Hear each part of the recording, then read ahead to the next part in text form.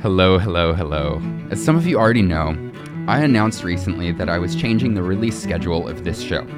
I am here to let you know that apparently I am completely unreliable, and I am going to change it even more. Here's why. As I mentioned before, I'm in development on a new podcast that I could not be more excited about. I am bringing an old podcast back from the dead due to popular demand. I am creating a podcast network. And on top of that, I'm looking for a day job in radio. I'm beginning to think that I'm completely insane. But while People Who Matter means the world to me, I can't commit to a release schedule right now. So, want to hear my solution? I'm going to release this show in seasons. And here's what that means. For the time being, there aren't going to be any new episodes of this show, but behind the scenes, I'll be working on recording new interviews that are even better than they have been, with some really incredibly amazing people.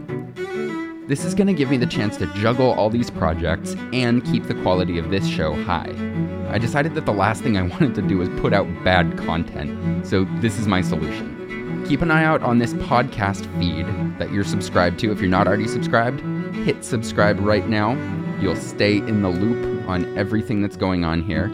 Keep an eye on my website, harleyeblin.com, that's HarleyEblin.com, or on Twitter, at harleyeblin, same spelling.